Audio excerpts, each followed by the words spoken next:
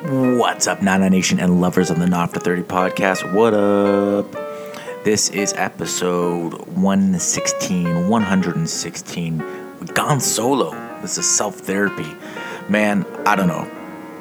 I have contemplated flip-flop back and forth with releasing this podcast. I don't know. I don't know if it's entertaining. It's kind of me just going at it by myself, just gripping it and ripping it, just giving it a good tug. You know, it's a weird podcast of just me opening up about kind of my situation right now. It's not going to be for everyone. I'm sorry if this is your first time listening to the podcast. This is not exact model or format of what we do. Usually it's a lot more fun, but I was just feeling, you know, I want to say I was feeling alone, but I was feeling like doing one alone. This is just me opening up. I get it. If this ain't your speed, I totally get it. But check out some of our other podcasts if you haven't already. This is just me speaking my mind and just being relatable, I guess. I know we all go through highs and lows, and I'm a guy that stays pretty high. Of course, natural high, but sometimes you get kind of low, and this is just a self-reflection of that. The title is a little misleading as per usual, but it is what it is. I think I've just released Aaron Chalupa's Awkward Throw Clear episode 23. So this will come after that. I kind of don't know what's going to happen when I record this podcast, so there's a little bit of misleading stuff on that, but the Awkward Throw Clear with Aaron Chalupa should be out already. As well, I talked to Brian Smith last night. He's going to be back on shortly. We're going to do Carnivore Part 2, the weirdest, best diet in the world. And as well, we should probably have something with the Blue Jays abysmal season coming up very shortly. All right, long ramble. I'm sorry. This is episode 116, Gone Solo. This is some self-therapy. Hope you guys stay tuned for it. If not, no hard feelings. Oh, and one last thing I forgot to mention. I want to thank so much whomever is in Amsterdam and downloading the podcast or whatever. I don't know what's going on, but our listenership in Amsterdam has gone through the goddamn roof. I'm just going to take a quick peek right here. Last week, there were 73 downloads, which is insane because on average, our last couple of podcasts usually go between the 100 and 200 download range. To consider that 73 downloads happened last week, I don't know if it's one person catching up on a whole bunch, but whatever. Thank you so much, Amsterdam. Good for ya. This is awesome. As well as I want to shout out a little pat on the back of everyone part of the network that we hit over our 30,000 download marking probably sometime last week. And we're now at 30,574 downloads before this recording, before the next two episodes have come out. So I'm ultra proud of that. Thank you so much for everyone who's been part of it. Okay. Long ramble on top of a long podcast. The second last thing I want to say is that this podcast ends abruptly. I'm sorry about that. Or maybe not, because you might not find this interesting at all. And of course, finally, sponsorship of the podcast. Without them, there is no podcast. Superior Finish Painting. If you're having painting problems, I feel bad for you, son. I got 99 problems, but painting ain't one. Call them, 289-979-9000. Thunder to your lightning. As well as the good people at 2020 Print Media. They've just launched 2020 Garage. Check that out. They've got a lot going on. If you're looking for card decals or anything along that line, even printed, we usually use them for printing our Not After 30 t-shirts, which may or may not be coming back, as well as our hats and everything else like that. So, with that being said, on with the goddamn show. This is a 5-minute intro. I'm sorry. Enjoy the show. This is the Not After 30 podcast. A podcast about reminiscing about your 20s while surviving your 30s. Now, it's time for the show. Yo, what's up, Nana Nation and lovers of the Not After 30 podcast. This is Anthony recording live and alone. at the new Billy Shears podcast studio, still in lovely Milton, Ontario. Oh, sorry, guys. Should we do it again? Nah, that's not us. Yo, what's up, guys? This is another San Solo podcast. I guess that translates into no one podcast? Ugh, I don't like that. Anyways, we're going to do a solo podcast. I don't know, just want to check in. It's been kind of a crazy couple weeks for us. Trying to locate some stuff, but, we're all kind of all over the place. I want to thank Aaron Chalupa. The Awkward Throat Clear will return in a couple of days. Probably a couple days after this is released. Or this might be released a couple days after that. No big deal. But we've kind of had like a wild end to the summer here with the podcast. It's been fun. I've had Brian Smith and Brad Myers and Kyle Schrollman come in, and some voices we hadn't heard for a while. But we're also missing some voices that we heard for a long time, like John, of course, Jesse, Greta, Miss Six. We're missing those voices too. But I'm here to say that Miss Six will be making her valiant return to the podcast. Oh, fuck, I forgot Dave too. And of course Aaron. But Miss Six will be making a return very shortly. Jackie Chan got her eating that special sushi, so she out of it for now, but she'll be back soon. So happy to report that.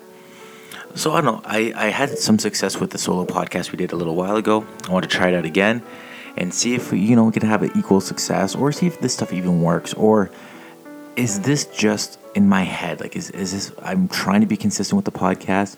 The only way to grow this podcast is by being consistent. So maybe I need to try to be consistent. If I don't have a guest for that week, maybe I just do a solo. Do you guys want to hear a solo? Should I be even doing a solo? I've been doing solo for so long. Solo holo. I don't know. Well, this is what's going on in my life right now. We are days away from baby number 2 being born. And the pressure that parents put on themselves for baby number 2, at least what I think, the pressure we put on ourselves is really starting to get to me, because it's very much a hurry up and wait mentality. Right now, we're looking at it that the baby could be here any day. We had some small complications, or I don't want to downsize what this is, but we had the baby was breached for a little while, which in the grand scale of pregnancies isn't that big of a deal. I understand that, but for 2 parents who a year and a half ago went through a pretty ideal birth plan, it's kind of a big deal. So things were looking a little shaky for us because the baby was breech. Also, I think it's called legging breech, which means the baby isn't laying in the fetal position. She's actually laying with her feet down, almost like she's trying to stand up, which applies a lot of pressure to a lot of different regions on the mom, the bladder, of course, and everything else, but also puts pressure on the already thin cervix wall, as well as the head, applying pressure to a rib cage and that. So there's a lot of factors there that kind of bother the mom and makes mom uncomfortable, and kind of makes it like a kind of a weird balance of everything. But I don't know, it seems to have kind of righted the ship, I guess, a little bit, with some help from Dr. Matt, who you guys might remember from the podcast. Dr. Matt's Chiropractic Care. If you're in Milton, the Healthy Family Chiropractics, he said that there's a success rate. I can't remember the name of the adjustment, but months back we were dealing with Brittany's pelvis starting to separate a little bit, to make way for the birth, and not the birth, but the room of the uterus and all that stuff, and it was separating, which was causing her a lot of pain, but what would later cause a lot of trauma. And the trauma was creating some tightness within the joints and the muscles there, which were making it a little bit uncomfortable for the baby. That's why the baby flipped, to make itself more comfortable. Sorry if I'm rambling. I'm trying to collect my thoughts while I'm laying this out. But it's one of those things where with the care of relaxing the body and everything like that, the baby did flip back around, which was a huge saving grace. And we were real lucky about that. It was kind of like a scary moment for us, but it seemed to work itself out, which we were really happy about. And then we're dealing with Brittany's preeclampsia, which is high blood pressure. And, with high blood pressure becomes, we have to monitor that. Lots of trips to the doctor, lots of trips with the midwife, monitoring everything. You don't want the blood pressure too high going into the pregnancy. So we're dealing with a lot of those things. But what I really kind of want to open up about is what my role is in all of this. I mean, the father's role, the husband's role, the partner's role in every pregnancy is basically just a support system. But here's, in my mind, this is what kind of throws me off. We're dealing with being a support system on top of being everything else. So, main source of income plus support system, assist, all those things with a pregnant wife. But, I have a certain expectation with the way I want to live my life, which is, I want to be organized. I want to have a cleanliness. I want to have organization. And sometimes those things don't happen. So what happens, though? Do I tend to burn myself out? Do I skip things? It's really hard. It's really, really hard for me to organize myself enough because I don't want to put any additional pressure on my wife. Plus, she's already putting enough on herself. Plus, we have a 16-month-old, plus. So it kind of it becomes this real big whirlwind of expectation put on myself. So how do I balance that out? I don't know. It's really kind of getting me. I'm kind of just spilling my guts on this, but I'm sure there's people right there that are listening to this that have answers, and I get that. And sometimes it's just talking through your problems. Sometimes it's taking advice. And I was talking to Kyle a couple weeks back, and I was laying out kind of what our situation was, and he just took a really calm approach. And he's like, "Listen, man, even though the doctors are applying this pressure, you don't have to rush to these things. You can take your time." And that really brought me off the ledge. Really talked me off the ledge. Having more conversations with Dr. Matt about everything really talked me off the ledge. And I think as fathers or partners or husbands or whatever the case is, not knowing and then hearing people who have gone through it, who might have more education on it, anything like that, really helps bring down the the nerves of everything, the anxiety of everything. But we are within the next couple of days of our next baby being born, and I am so excited. I'm so excited for all those newborn joys. Of course, you can make those jokes, of course, about everything, like 2 hours of sleep and all that stuff, and feeding all the time, and changing diapers in your sleep, and warming bottles and all that stuff. Yeah, you go through that once, and you kind of get it, and the pregnancies aren't always the same, and babies aren't always the same. I get all those things. But it's not the exact same, but it's pretty much the same. The baby's still going to have three issues: gas, food, or diaper. Those are probably going to be the big three things, and you can problem shoot those. I don't know. We're excited, we're nervous, excited, and just ready to go. But I mean, it's also kind of put a real hard strain on everything else. For example, you guys probably heard me talking 100 times about, I belong to an organized sports team. I also have a very good social network, and I have a big family. And with those things come other responsibilities. People want to see you out. My softball team, I made a commitment to them. I made a commitment to see my family. We just happen to have a lot of birthdays roll around, and we've had to forego a lot of those social events just because we don't want to be too far away from the hospital, even though we're out enough that there's a better chance of things not happening. You'd never want to take too much of a risk, but then we become like prisoners in what this waiting game, and it's hard. And there'll be those people who aren't as cautious or don't care to be as cautious, where they'll just say stuff like, "Yeah, it's fine, whatever. Just, you just gotta live your life and go about that." And I get that, and I'm part of that camp. But Brittany doesn't feel comfortable with that, and to me, the only thing that matters is her being comfortable. So I take a lot of slack. I take slack from my family, of course. Friends my softball team and all that stuff, they understand, but they're also not gonna miss the opportunity to bust my balls a little bit too. So it's one of those things that kind of gets me, because I've always wanted to be that person that has been part of everything. I wanted to go to every party. I wanted to go to every club. I wanted to go to every bar. I wanted to go to every show. I wanted to go to every game. I've always wanted to go because I've never wanted to miss out. The kids today call that FOMO, and maybe that's what I've had my whole life. I've always had fear of missing out, and if that's the case, that's fine. I get it, but I've always wanted to be part of the show. So for me to miss that is always it always puts a little dagger in me. My wife doesn't share that same sickness, I guess. I don't know, whatever that would be, same illness of FOMO, where she's perfectly content with just being fine with not going out or missing an event or something like that. She sees more of the big picture, where I see more of the short term, and that's not a knock on her or me, but that's just kind of how the line's drawn in the sand.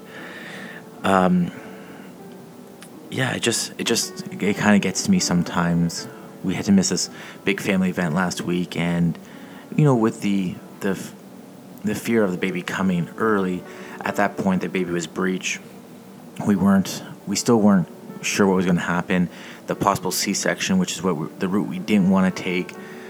We only wanted to take that route if we had to be there.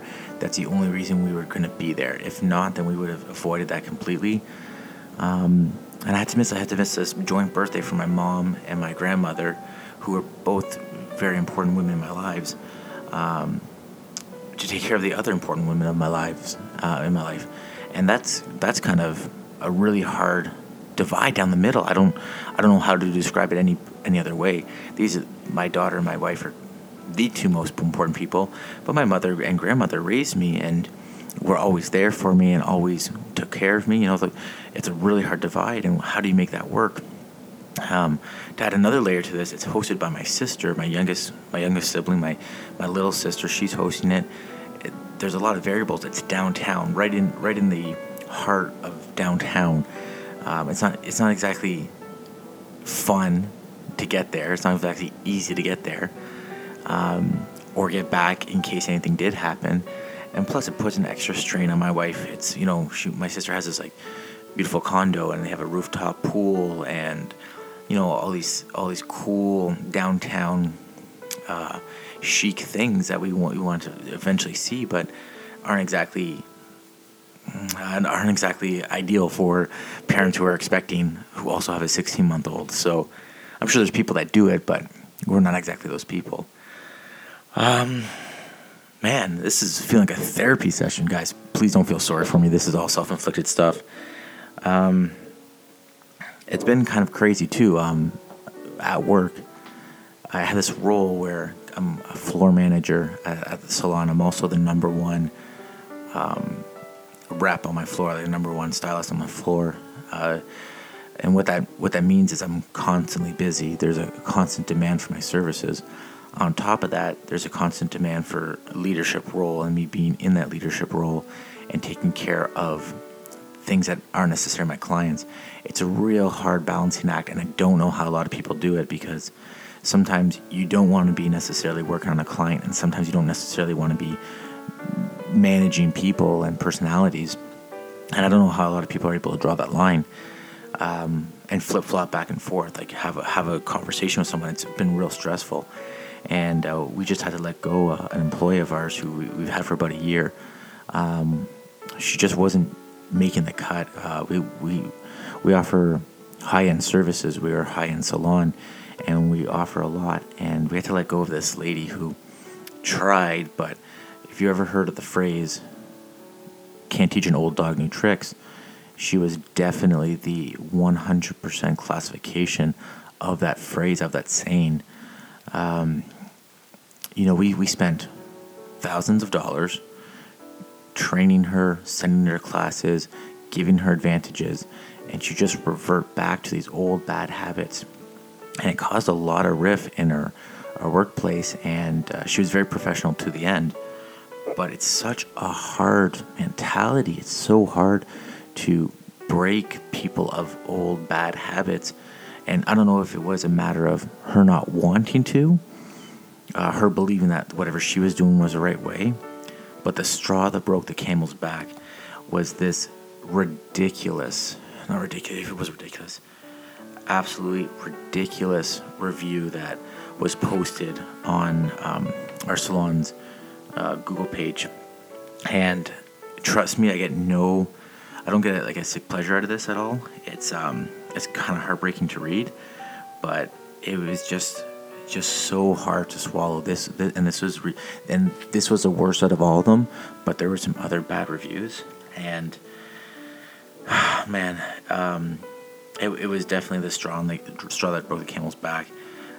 Where is it? Oh, it might be actually taken down.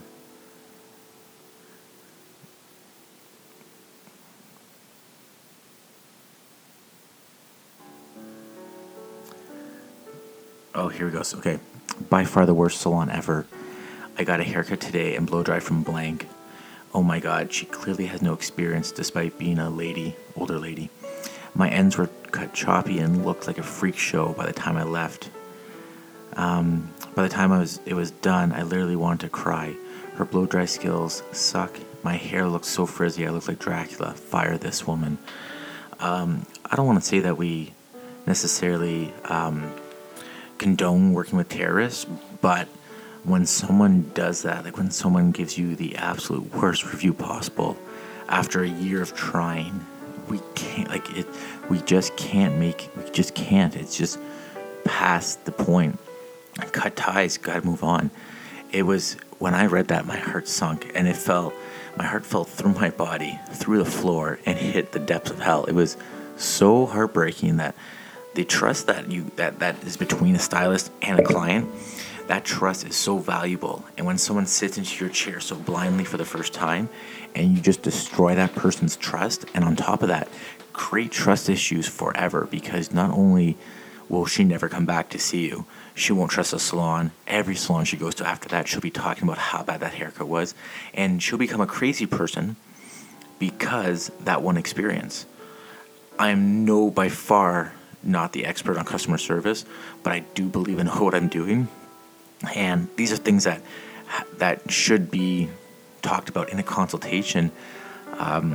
Just so heartbroken by it. It was just so demotivating to read that and believe that we've poured effort into this lady for over a year, and this is a kind of return we get from her. We had to cut bait, and it was a bittersweet pill. It's sad because you're like, okay, this is obviously someone, she's an older lady. She's obviously working full time to pay bills. This won't, her not having a job won't definitely help her, but at the same time, if a job is that valuable to you, would you not do anything in your power to make it better? I feel like that is such a crazy thing. Anyways, I don't want to harp on her and that situation, but it was just so crazy. It's something like that kind of blindsides you on top of having a busy day, and just having the energy to just keep smiling, keep on swimming, getting through the deep end, that kind of stuff. Just try to beat the craziness that is day to day, and then have that layered with, hey man, are you coming to the game this weekend? Why aren't you coming out? You should come out. Come on, we need you. Blah blah blah. And oh my God, you're not coming to mom and Nona's birthday. Blah blah blah. It's just like a layer on top of a layer on top of a layer on top of a layer. And I'm not that guy to just be like, oh, my life sucks. Blah blah blah blah. I'm too positive of a person, and this is by far life coach moment number 101. This is just me saying, it's difficult to deal with those balances. It's difficult to be part of that, but this is also kind of what you're groomed your whole life to. Like, the diversity of your life is meant so that later in life you're able to handle situations like the pressures of school, then work, the pressures and balances of being a kid, friendships, building friendships, maybe even getting away from friendships, doing all those things. It's just one of those layers, man, is in life. Like that Shrek analogy where it's like an onion and you're just peeling back the layers of the onion. It just feels so crazy. The pressure that's going on right now is heavy.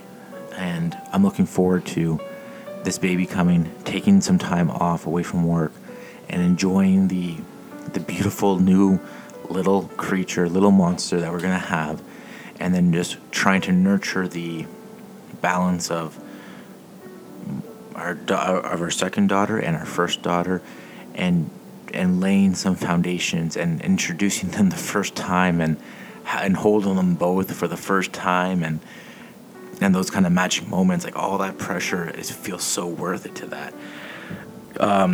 It's just, I don't know. It's just kind of a crazy little bit. What am I doing here, man? This is like not where I saw this podcast going, and it's quickly turned into a 20-minute therapy session.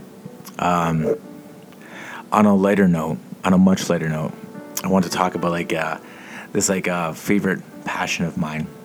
Just to change gears, I feel like I'm getting way too heavy, and if you've made it this far, I love you and thank you. I think I know Kyle's listening. Thank you, Kyle. Big props, brother. I know your arms are probably above your head, stretching out, doing something. So I just want to give you a big hug, buddy. I have this crazy crazy hobby. I guess hobby is probably the best word to put it. Sickness, illness. I have this crazy large bobblehead collection. Now, I'm sure you guys know what a bobblehead is. If not, they're a small, usually made out of ceramic, sports figure or whatever with a larger head that bobbles around. Now that I feel like an idiot for saying that out loud, I have a large collection of those, of some very valuable pieces and some of not so valuable pieces. But I started collecting bobbleheads in, I believe, 2011 or 2012, when the Toronto Blue Jays were honoring Roberto Alomar, the best second baseman to ever play the game. They were honoring him for being the first Blue Jay and the first or third, I can't remember exactly, Puerto Rican-born Hall of Famer. And it was a big deal, and the Jays were garbage at that time. And it was the day after Todd Payne, a.k.a. Crop Top's birthday, and he was a bloody mess. And we went down to the game. It was a sellout, 44,000 people there, and only the first 20,000 fans were going to get one. And I got one, and I just thought it was kind of cool because I love Roberto Alomar. He was my favorite player growing up. Handsome as all fuck, could play better than anybody, finished second place in the batting race in 93.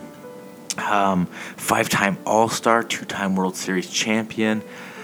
Played for San Diego, Toronto, Cleveland, the Mets. Who else did he play for? There might be one other team in there, but I just thought it was kind of cool. It was just something I wanted to have because I was such a big Alomar fan. So that happened. Fast forward, he just kind of hung out in the basement, nothing too crazy. And then I think I found another one. I found it at a thrift store or something. And Brett Laurie sliding to second base, paid $3 for it. Anyways, I started to compile a couple, and then I got to a point where I was like, oh, I'm just gonna actively search for them. And you found them up on Kijiji or whatever. I bought a couple, 20, 30, 40, 50 bucks. Not thinking too much of it. And then I saw some ones that were really expensive. These must be ultra rare ones, and they were a couple $100. I started getting really weird into it. At this point, the podcast was kind of flowing. We were having lots of fun with the podcast, and I was talking with the coach, Mike Perricone, and Mike's like, "Oh yeah, I got a couple." He's like, "Do you have this one that's worth $700?" I was like, "What are you talking about?" And there's these crazy stories that go with these bobbleheads, but I hadn't heard of it, and of course I was kind of starting to research more and find out more and accumulating a bigger and bigger collection. And my collection spans over a couple different genres of bobbleheads. Blue Jays, of course, being the biggest one and the most annoying, to be honest. Of course, Toronto Maple Leafs. I have a couple Toronto TFC, Toronto soccer bobbleheads. I have a couple Blue Jays affiliates, their affiliate teams. But my goal was always to have a Blue Jay, Leaf, TFC, maybe even Argos, just kind of a couple Toronto-based things. And then the collection started getting bigger and bigger and bigger, to the point where I said to myself, this is actually kind of ridiculous. I need to start getting rid of some of these. So I tried to sell them, and this is really where the point that I want to get to. The bobblehead collector is one of a unique species of person. not necessarily the best with the most vitamin D or tan on their skin, but definitely the person that you would imagine hanging out in their basement most of the time, with a shrine to a certain sports team, franchise, who probably doesn't have a lot of other outside hobbies, who may not like to travel, who just enjoys collecting these things. I guess I classify myself as one of those, which I don't want to be. It's just one of those things that I kind of fell into, and because I have a completist personality, I got into just collecting to collect them. And sometimes you just look at the immediate thing, which is like, I want to have a large collection, or I want to have a collection, but then you forget every year there's 3 or 4 that come out. Every year there's a couple of retail ones that aren't given away, but they're bought in stores. And then there's, of course, like these rare ones. And you just get into like this wormhole of collecting. And as someone like myself who likes to have the collection, it becomes kind of crazy. So I had this like awakening moment to myself where I need to get rid of these. So I started joining some groups on Facebook, not for support to get rid of them, but the support to build a bigger network to try to sell. And, I thought for sure these had some value. The downside is every other collector is kind of like me, where they want to get rid of their shit and just keep the ones that they like. So the value that I believed or perceived were in it actually wasn't actually there. So, you end up with this trade pile and a pile of bobbleheads that you want to get rid of that most other collectors are probably trying to get rid of. So, how do you get rid of these things? So I've been dealing with a couple of these guys who are, what I'm trying to do is have a more valuable piece, but then make the other pieces disappear with them. So inflate the price of the more rare one with the promise of 2 or 3 other pieces there to...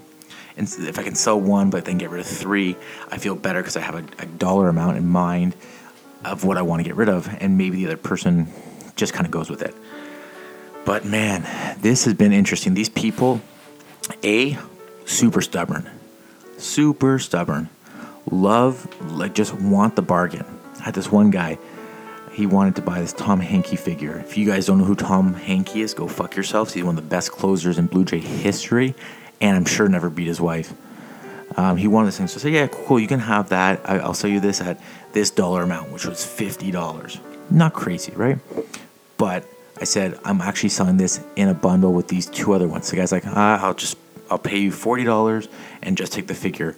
Now, I think most sane people would say, yeah, that's fine, $10 off, whatever, just go with it. But then you get stuck. You get stuck because in your mind, you're like, I need to get rid of the volume. I don't need to get rid of individual pieces. So I'm trying to go back and forth with this guy and try to figure out what exactly I can get done. And no deal is able. I have to walk away from the deal just to make it happen. Guys, with that being said, I have to let you go. My baby girl's waking up, and I love spending time with her. This bobblehead story might get picked up another time. Thanks so much for tuning in and checking us out. More to come. Hang tight. Hopefully this one wasn't too much of like a sob story. If it was, I'm so sorry. Send me a message. I'll send you one back. Bye-bye.